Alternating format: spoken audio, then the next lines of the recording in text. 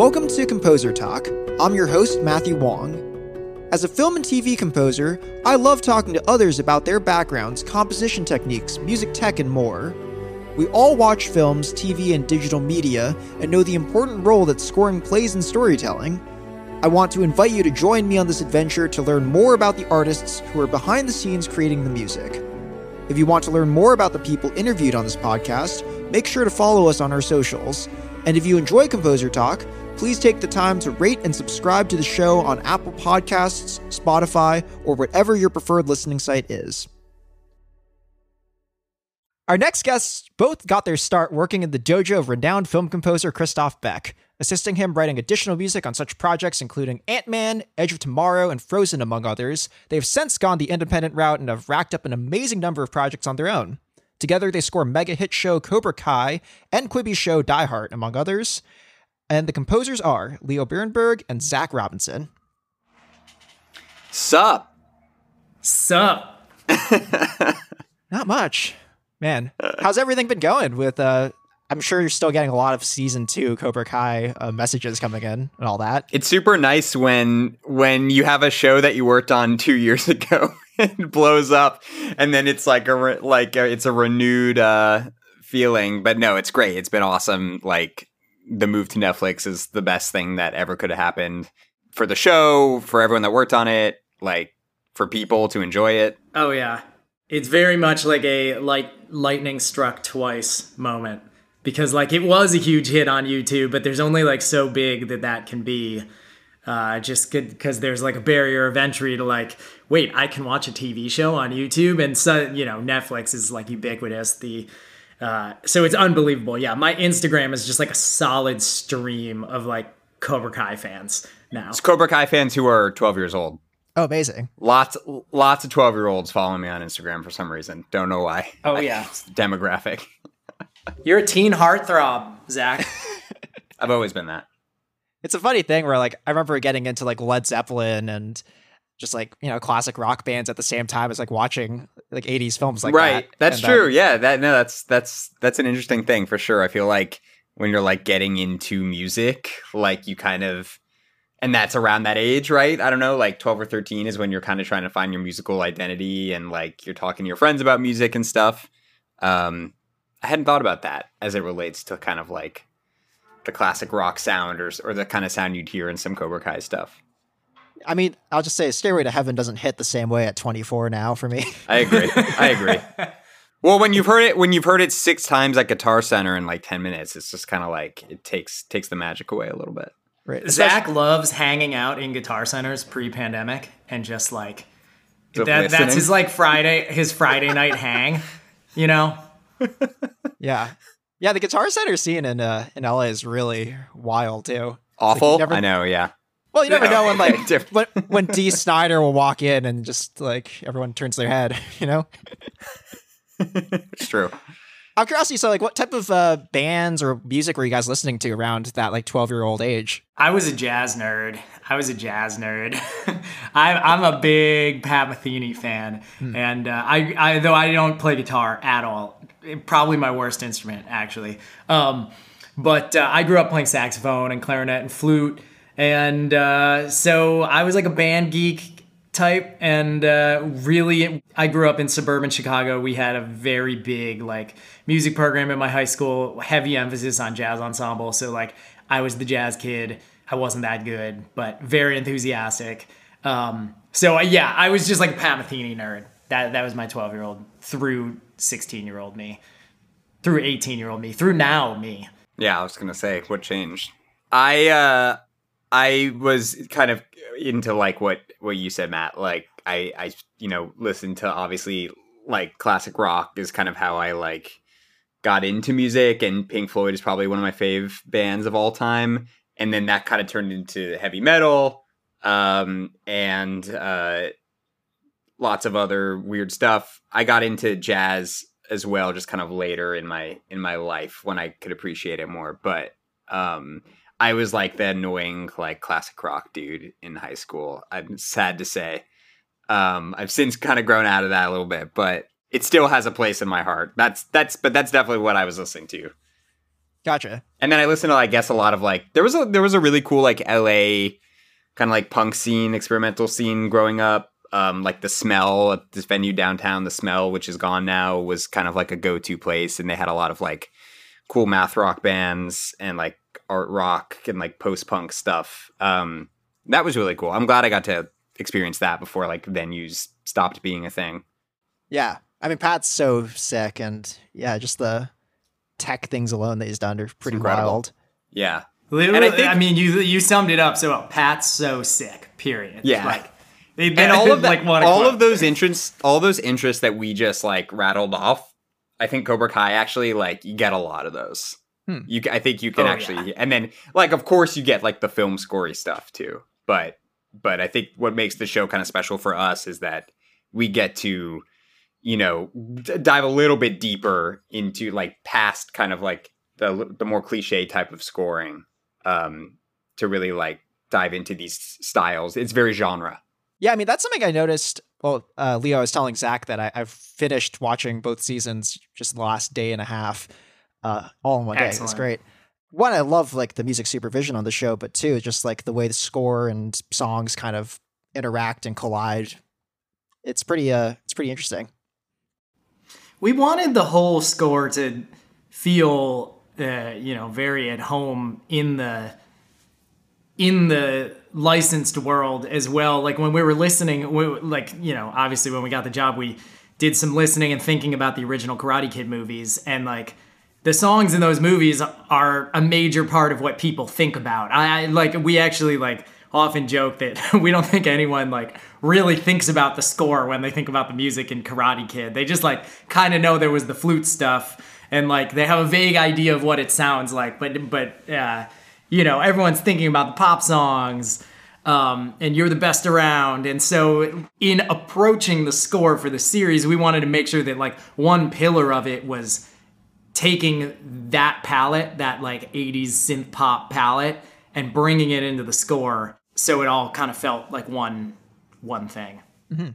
And I mean, just to backtrack for a bit too. So I want to ask about when and where you guys met. I mean, I assume it was at Chris's. Yeah. Cool. Do you remember like a lot of intercomming between our rooms? Yes. Gotcha. So you each had your own room at Chris Beck's studio, and like, I don't know if you could talk about like meeting each other, first impressions. It kind of like the way that Chris's studio worked was like everyone kind of floated, including Chris. Like there were a bunch of rooms. There were 3 rooms, and like sometimes Chris just ended up in like room B, even though A was his room. And then we would work in A, like the big, nice room, the big room. But honestly, like, I think Leo and I both like the smaller ones. It's like nicer. Everyone's kind of like, we had a bunch of like matching setup. Basically, like everything between these rooms is like identical. It's something that Zach and I have since like put a high priority on, because it like makes it very easy when, collaborating, working with other people, like prepping files, to just like have total matching between stuff. So yeah, we would rotate a lot, but I started working there right out of grad school. I guess this would have been like 2011. God, that seems like a lifetime ago. I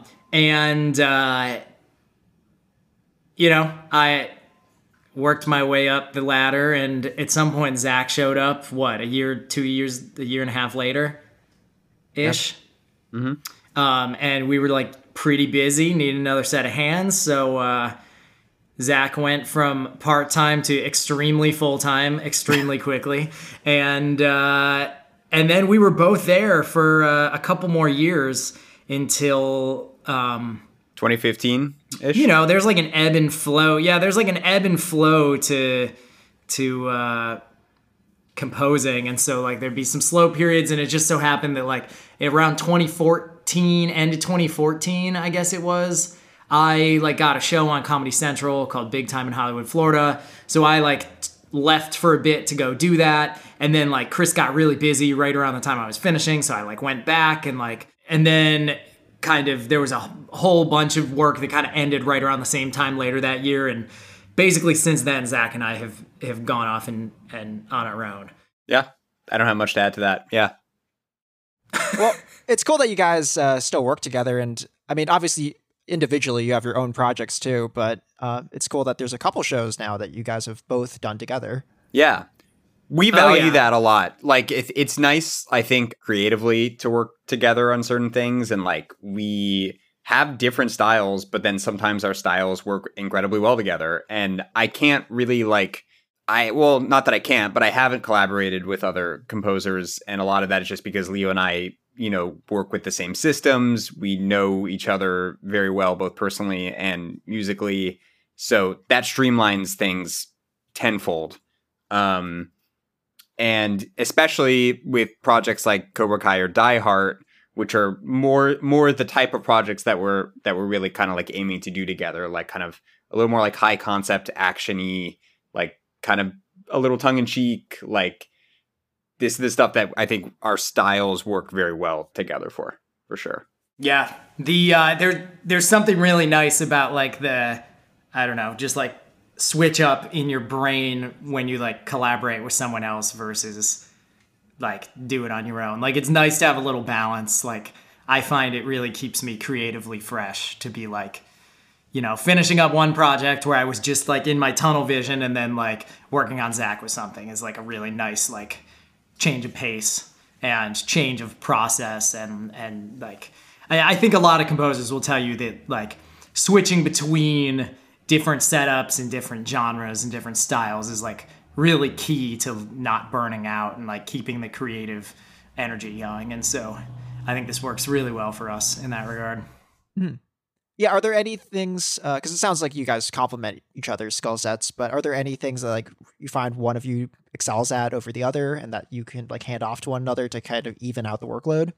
Yeah, Zach is fucking amazing at programming MIDI drums. Like, just truly, this is like a hyper specific answer to this question, but like to the point where I've just given up even trying to program my drums compared to what Zach can do. Or like, if I do it, like he'll like call me and he'll be like, "Hey, this is great, but like, can you just send it over to me to drum on?" Because like, yeah, the syncopation wasn't matching, and like this and that and this and that, and like, the dude is unbelievable at it. So yeah, at this point, everything I write, I just send to Zach to program the drums. Well, thank you, Leo. And I would say the same about Leo's just in general, kind of like orchestral mock-up arrangements. Leo is incredibly proficient at that and has always been. And yeah, the dude just mocks up incredibly well. So sometimes like I don't come from, I studied at a conservatory, but I don't come from like an orchestral background. So sometimes it's not as quick for me. But, if we're working on a Cobra Kai piece, for example, and maybe I've done the rhythm section of it, I just got to send it over to Leo to like crush some orchestra on it. And he can just do it super, we're obviously on like tight deadlines. So, sending it over to Leo, and it's the same way that I could maybe program certain rhythm section stuff. Like for him, it's just, he just does it very well and very fast. Mm-hmm. Thank you. Yeah, I'd be curious to follow up on that too, because I mean, I feel like Jake Monaco, Chris himself too, like they and you guys like have really amazing sounding mock-ups. Were there any things you learned from working in that environment with Chris? Was it like helpful to actually just record with real orchestras too and all that? Yes, but I have a solid answer to this question. Cool. Because I think about it all the time. Chris, so when I started working for him, I was god awful at programming sampled orchestra, like truly bad. I had a very good understanding of the orchestra, as I think a lot of like 22-year-olds who just like come out of like music school and music grad school have. And like, I could sit there with a pencil and paper and like, blow out a huge score and write every woodwind part, triple woodwinds in like super detail. Listen to a ton of freaking Wagner and Strauss and Debussy. Like, I love that stuff. Love opera. But, oh my God, my mock-ups were bad. And what Chris used to really, what is the term? Just like hammer get on my into case for, hammer into me was like that. I mean, this is like a pretty specific nerdy like programming discussion, but like in drawing my like expression curves, when you want the French horns to like crescendo, there are a couple different controls you can use to like make them crescendo. And like I would kind of always just half-ass it because I was like trying to be tasteful. And that's weird. Chris Beck just texted me. That's super like weird. literally right now. He was trying to remind you to do these things. Yeah, exactly. He's with me in spirit all the time. And he would show me like he would get on the computer and show me like how he liked to draw them, which I at first sight thought was like extremely exaggerated in how it was going. But what I realized was that a mock-up is really like you need to reflect the intent of what the performance is going to be. And like you can't get bogged down thinking about like, oh, this sample library this and this sample library this and the legato transitions here and there. Like what makes a perception to the audience is like the dynamic range of the orchestra and the impact of certain hits. And so like if you have a timpani roll and it's going to crescendo, like you want to make sure that in your mock-up that full crescendo is reflected and comes across, and you can really hear the peak of it. It doesn't feel like it's like kind of peaking too early and then just dropping. Like you really reach that final dynamic. And I remember like watching Chris program on one of the first movies we were doing when I was there, and I was like, oh, cool, wow, this guy like knows how to make mock-ups, but like I didn't know what like a good and bad mock-up was. And then I remember we were finishing the process and comparing the mock-ups with the final mixes, and like, of course you can tell the difference between the sample orchestra and the real orchestra when you're listening to it on its own. But then if you'd mix them both in the movie, like I could not tell the difference between them. And it's because what the mock-up did so effectively was reflect that dynamic range of the final performance. And I think that's something that like young composers, like they get so bogged down in all the like, millions of samples at their disposal and don't really think about like at its most basic level, like how to use it to make a good mock-up. Like, I don't know. I do a lot of shows where like I don't get to record. Cobra Kai is not one of them. We record orchestra on every episode. Mm-hmm. But on those shows, like, I don't know, I frequently get told like, wow, your mock-ups are amazing. These mock-ups are amazing. And I never like, I am not like a guy who like, I don't know, obsesses over the programming or whatever. Like I built a template 5 years ago that I worked really hard on to make it the exact sound I wanted. And I've barely changed it since. And like, it's really just that, you're programming a performance when you're making a mock-up. And so like, you need to reflect that. Mm-hmm. Yeah, it's so interesting because I remember a moment like that for me when I went over to Teddy Shapiro's studio he was supposed to teach me a bit about like brass programming, and he's like, yeah, man, it's just about like exactly that expression. And he has like the wind controller on his mouth, and he's playing the keyboards, shredding on his right hand. And he's also got a foot pedal on his left foot, like an expression pedal for CC11 or something. And it's just like really funny seeing him just like, that's really intense. Rolled back a bit in his chair, like playing the keys, like blowing like and moving his foot is like a full contact composer. Well, students learn from their senseis. Like, what can you say? That's like we just have these systems that we don't even think about anymore, but we definitely inherited from the school of Beck. Cool. Well, I actually did want to talk to you, Leo, about Kung Fu Panda: Paws of Destiny, as I just love the music for that show. Yeah, me too. I wish we'd do an album, but I feel like that died because they didn't order more episodes of the show. It happens, but womp. Womp. No, it's amazing. I think it's really popular on Amazon from what I can tell from like the viewer numbers. Mm-hmm. Yeah, was it interesting like following up, Hans Zimmer, John Powell, and even like Jeremy Zuckerman from like the previous show? Yeah, to be honest, I did not know the previous show like at all. I've never watched it. So I don't really know what they did there. What's really fun about Paws of Destiny is that like when I took the meeting and sat down and got the gig and we like talked it out, like they basically said like this is a Western, like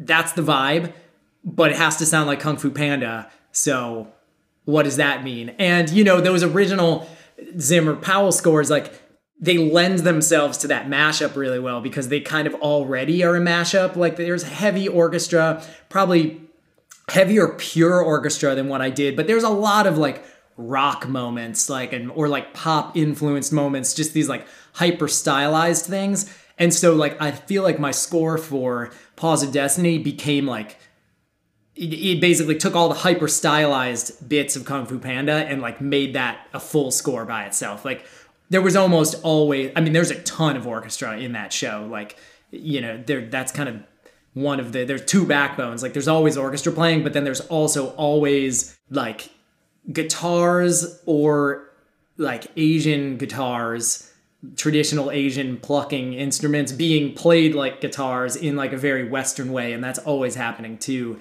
And it made for a really fun show and like a really fun score. And I think, you know, like Po is such a great character that like having him also be like, you know, the main character in the show, like really helped like tie the DNA together. So yeah, I guess like the Zimmer Powell scores were like a great launching point for kind of like what the universe is. And then it was just up to me to kind of interpret it in this spaghetti Western format. Yeah, it sounds like a really fun challenge. Yeah, I actually remember Zach recommended like a Morricone score to me that I didn't know called Il Grande Silencio. It's like a Tibetan monk Western thing. And there were a lot of vocalizations in that score that I thought were really cool. And that ended up being like a, I don't know, inspiration for like, I do a lot of like shouting and grunting in the Kung Fu Panda Paws of Destiny score. And like that all kind of started from like me listening to this, like these Tibetan monk chants in that Morricone score and like being really jacked about it. Gotcha. It sounds like some of that might have transferred over to Cobra Kai too, with the grunting over drums and all that. Yeah, we have a couple shouts. I like to grunt. Yeah, we do. I mean, that idea came from also just like, you know, I don't know what you would call it in karate. Like, I don't know if you would call it chanting or grunting or whatever. Well, but I have a big inspiration from a scene from the original Karate Kid movie when Daniel goes into the Cobra Kai dojo and like Kreese is like drilling the students and they're all going like, Aitsuka! So like yeah. We knew we wanted to incorporate stuff like that. And that's been kind of a big part in the score now. And even so much that we get like comments. Sometimes the album versions on some of our songs don't have the chants like they do in the show, and people get upset about it. They want the chants. The people just want the chants. I think that's going to be your next album, Leo. What? Just me just chanting? grunting? Grunts, yeah. He already has that. Yeah. He just unreleased. Honestly, I'm pretty good at grunting. I should probably sell like a sample library of just me grunting. Honestly, I would buy a grunt sample library. Same. Yeah. Look at that. Boom. That's like They sell weirder. They sell made weirder like $50. stuff. Like Yeah. Yeah, just go to Air Studios and get Spitfire to sell it. You'll be set. Yeah, we can record my grunts direct to tape with vintage ribbon microphones and, deliver the grunts in 8 mic positions because everyone's going to use that for sure. But speaking of albums too, so Zach, you put out what I thought was an amazing synthwave album under it was called The Construct, Thanks. right? Yeah, the album is called The Construct, yeah. The project is called DAD. Right. What was like the inspiration for like putting out this album?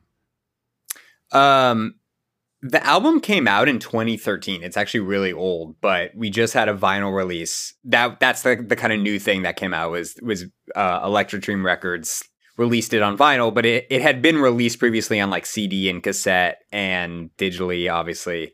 But I have just been into kind of 80s inspired electronic music for a long time, and I had been writing it even in school, like around 2009. I released my first album, and then that kind of carried through until 2013 when I released The Construct. And I don't write really as much as DAD anymore, but I'm still very kind of like tied into that community, and it obviously contributes to the sound of Cobra Kai. Like that's a big part of the show.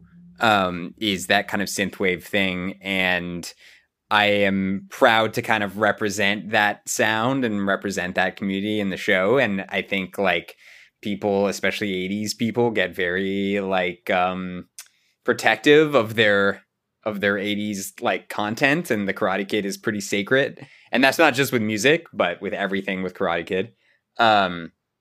So yeah, we love, that's like something that we love to do with the show, is to really like, as authentically as we can, make it kind of sound like an 80s thing. And a lot of the times, I mean, I listen to stuff from other scores and like other things that are throwback 80s, and it just never hits to me. Like I think that I'm very critical of some of the synth, like throwback synth soundtracks out there. And people are probably critical of ours as well, but I feel that it's just we do our best, and it's something that I've as Leo has studied Wagner, I have studied Paul Herzog's score to Bloodsport. Amazing. Well, I mean, out of curiosity, so I feel like you both are killing it, and I mean, it seems like a really fast rise to like where you are right now, even though I'm sure it might not have felt like that getting to where you are right now. What would be like the next like dream projects, either independently or working together? We have a few on our vision board. Yeah. I'll say what I'll say. Just go Leo on. knows Let's say Leo it. knows Just the one say that it. we're okay. Our like top of vision board, like dream project, and it's like we don't even like to say dream project because we feel like that puts it up too high. Like this is a project like we would crush if we get to do it, but like the new Power Rangers movie, like a new Power Rangers movie. The new Power Rangers or a new Power Rangers movie, like is our goal, because we grew up in the 90s. You know, like we talk about 80s a lot, but really early 90s is our jam. And we grew up on the Power Rangers. We like have this whole idea of the tone that we would want to accomplish. A lot of Cobra Kai stuff is kind of influenced by that like mid 90s like grungy rock TV score. Especially the fight scenes, also like video game scores, like from the mid 90s. Like we are really into that, and we just have this, now that we've kind of worked with orchestra, and we've worked with as like a hybrid with like a rock band, and with synths and stuff, we just like have this idea for the Power Rangers score that we want to do. Like that's, you know, it's like it would be like the Cobra Kai score on like crack in some ways. Like it would get like all the elements that like are vaguely Power Rangy about the music for Cobra Kai, which is like a comment that floats around the message boards and whatnot. Like, you know, people seem really into that aspect, fans, which is really cool. And like, you know, I think it would be hyper exaggerated, and also like, you know, we know how to do the like blockbuster sheen, so to speak. So like we'd be doing like, you know, it like there's a way to like the worst version of a Power Rangers movie is like all blockbuster, no actual self-awareness. Power Ranger. Yeah, there's no self-awareness. You have to be self-aware. And then there's like the version where there's like all self-awareness, but like who's ever doing it like doesn't actually have the skills to make it like play like a blockbuster and spot like a blockbuster and sound like a blockbuster. And we could do that. Like this is just like, this is the like I said, it's not a dream project because it's just inevitable at some point. I love that. It's just inevitable. Yeah. This is our vision board. But there's just no better piece of like IP that could be paired with two composers than this matchup. Like it doesn't exist. And Matt, the thing that we are really happy about with Cobra Kai going to Netflix is that people are watching, but also they're listening. And the thing that's hard to communicate about Cobra Kai, because it's a quote unquote half-hour show, that doesn't connotate the type of score that we write for the show. Like the score, like Leo said, we record orchestra for every episode. And I think the only other show that does that is The Mandalorian. And like, you know, The Mandalorian has maybe 10 times the budget that Cobra Kai does, but we record orchestra for every episode. It's scored like an action movie.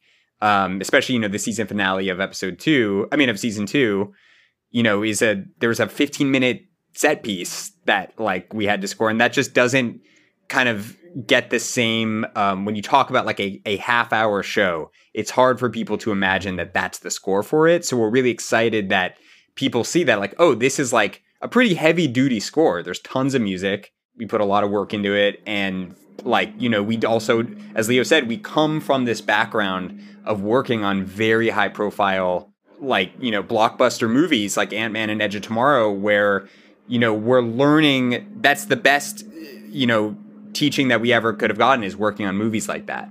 And those are truly like, you know, learning like just kind of like the way to spot certain scenes in a blockbuster movie is different than spotting a scene in an indie movie. Like, there's just different beats you have to hit and different emotions and especially, you know, rises in tension and falls in tension and all that stuff. So like, we're very excited that like people can hear this stuff now. Yeah. It's amazing that the soundtracks for both seasons are out and getting a lot of love. Third one will be out whenever the third season comes out too. We don't know when that is, but Gotcha. But it's coming.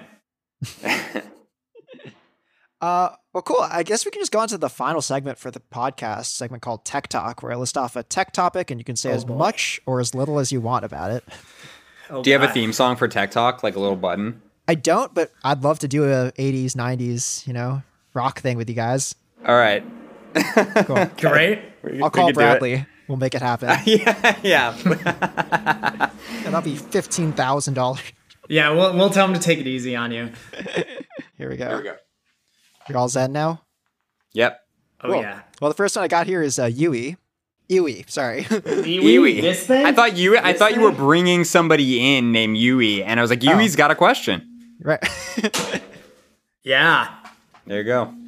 It's an Akai Iwi 4000S. Iwi stands for Electronic Wind Instrument, and it's basically just a MIDI controller that you play like a saxophone or a clarinet or a flute. You can like get in there and change the exact fingerings, but I think everyone plays it like a saxophone. And it features very prominently into Cobra Kai. Most of the synth pan flutes you hear are me playing Iwi on this. We also, Zach and I did like a live concert last year at the Whiskey in LA, and then we played at a film music festival in Spain, Mosma, and used the Iwi prominently is what I was playing during most of that. So it's a major part of the sound. I run it through like a Yamaha Motif XS effect rack that kind of generates all the sounds. And I bought it from this guy like in Ohio who programs custom sounds. So like the bank is like a custom thing he created with all of these like, you know, bespoke pan flutes and soprano saxophones and like synth sounds. Especially, there's a lot of really fun synth stuff in there. There are many Cobra Kai cues or several Cobra Kai cues that are, you would never guess it from listening to it, but it's just like 5 tracks of me playing Iwi on 5 different sounds, and like that is the cue. So it's fun. It's a different way to write, you know, that way.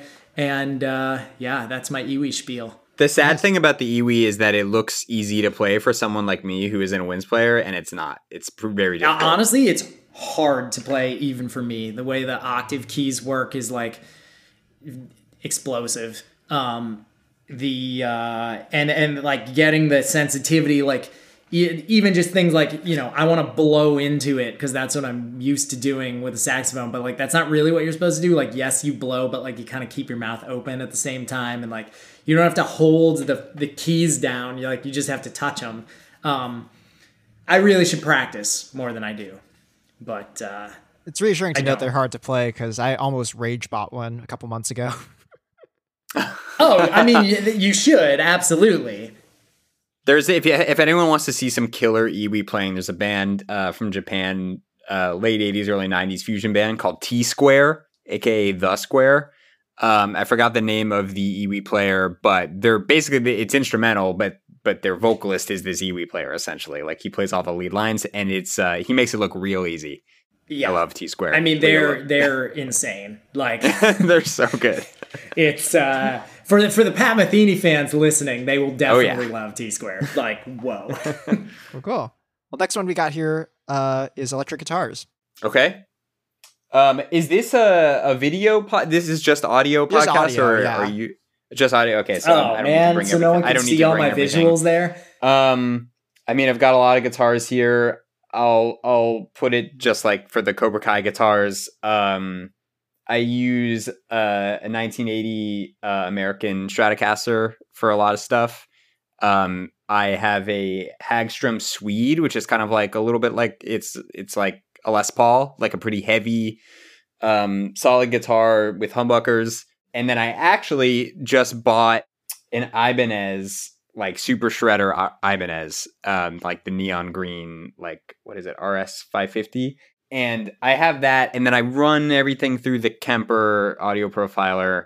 However, a lot of my guitars are actually replaced by Andrew Sinowick, who's an amazing session guitar player.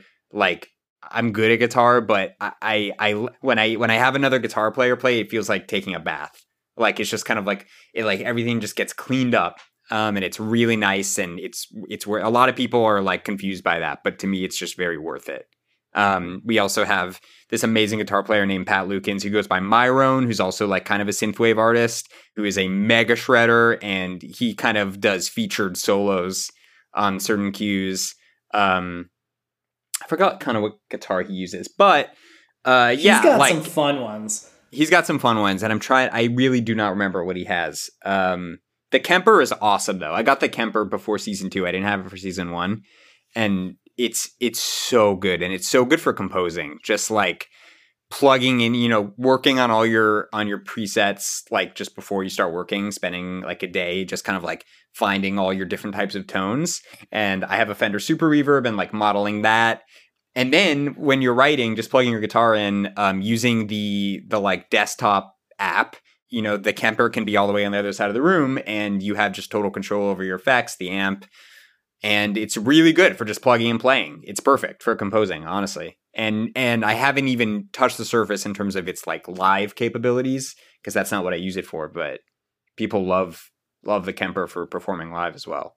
Yeah, they're so great. Are you a guitar player? I'm a guitar player primarily. Okay. Yeah, but I feel like the only thing is, I'm just surprised there's not been like a plugin that compares. Yeah, it drives me crazy. There's no iPad app. It drives me crazy, but I make do with the desktop. I agree with you that it'd be nice to have some type of like plugin or app. Right. Well, I was thinking actually like a full amp modeler, because like it's kind of old at this point, like 4 years, 5 years. Mm-hmm. It's pretty funny that the amp, I don't know, plugin world hasn't caught up in that way. Yeah, I guess there's that one that's not Kemper, but it is that one. Well, there's obviously Guitar Rig. What's the other one called? Bias? Bias? Yeah. I haven't used Bias, but I think actually Pat uses Bias. That seems like good. Seems good. If Pat Metheny likes it, I'm sure it's fine. Oh, really? But like also sorry, like, I don't know. Is that the right Pat or? No. Pat Lukens, Myron. Right. Okay. Maybe Pat Metheny does like Bias though. I'm sure he does not use guitar plugins. He's still using his like Roland 1980 guitar synth, which is tight. Like, keep doing it. I guess it's I don't know. I lost my train of thought. Yeah. Talking about Pat Metheny. Well, cool. It was such a pleasure having both of you on then. Thanks for having us. It's fun to talk about tech stuff like that sometimes. We don't often get to do it. Oh, yeah. Not nearly enough. Composer talk, baby. Oh, yeah. Thanks for listening to this episode of Composer Talk. If you like what we're doing, feel free to follow us on Instagram or Facebook. The show is mixed and sounds great thanks to the incredible Eric Bard, who's also a talented composer, producer, and mixer. Until next time, this has been Matthew Wong.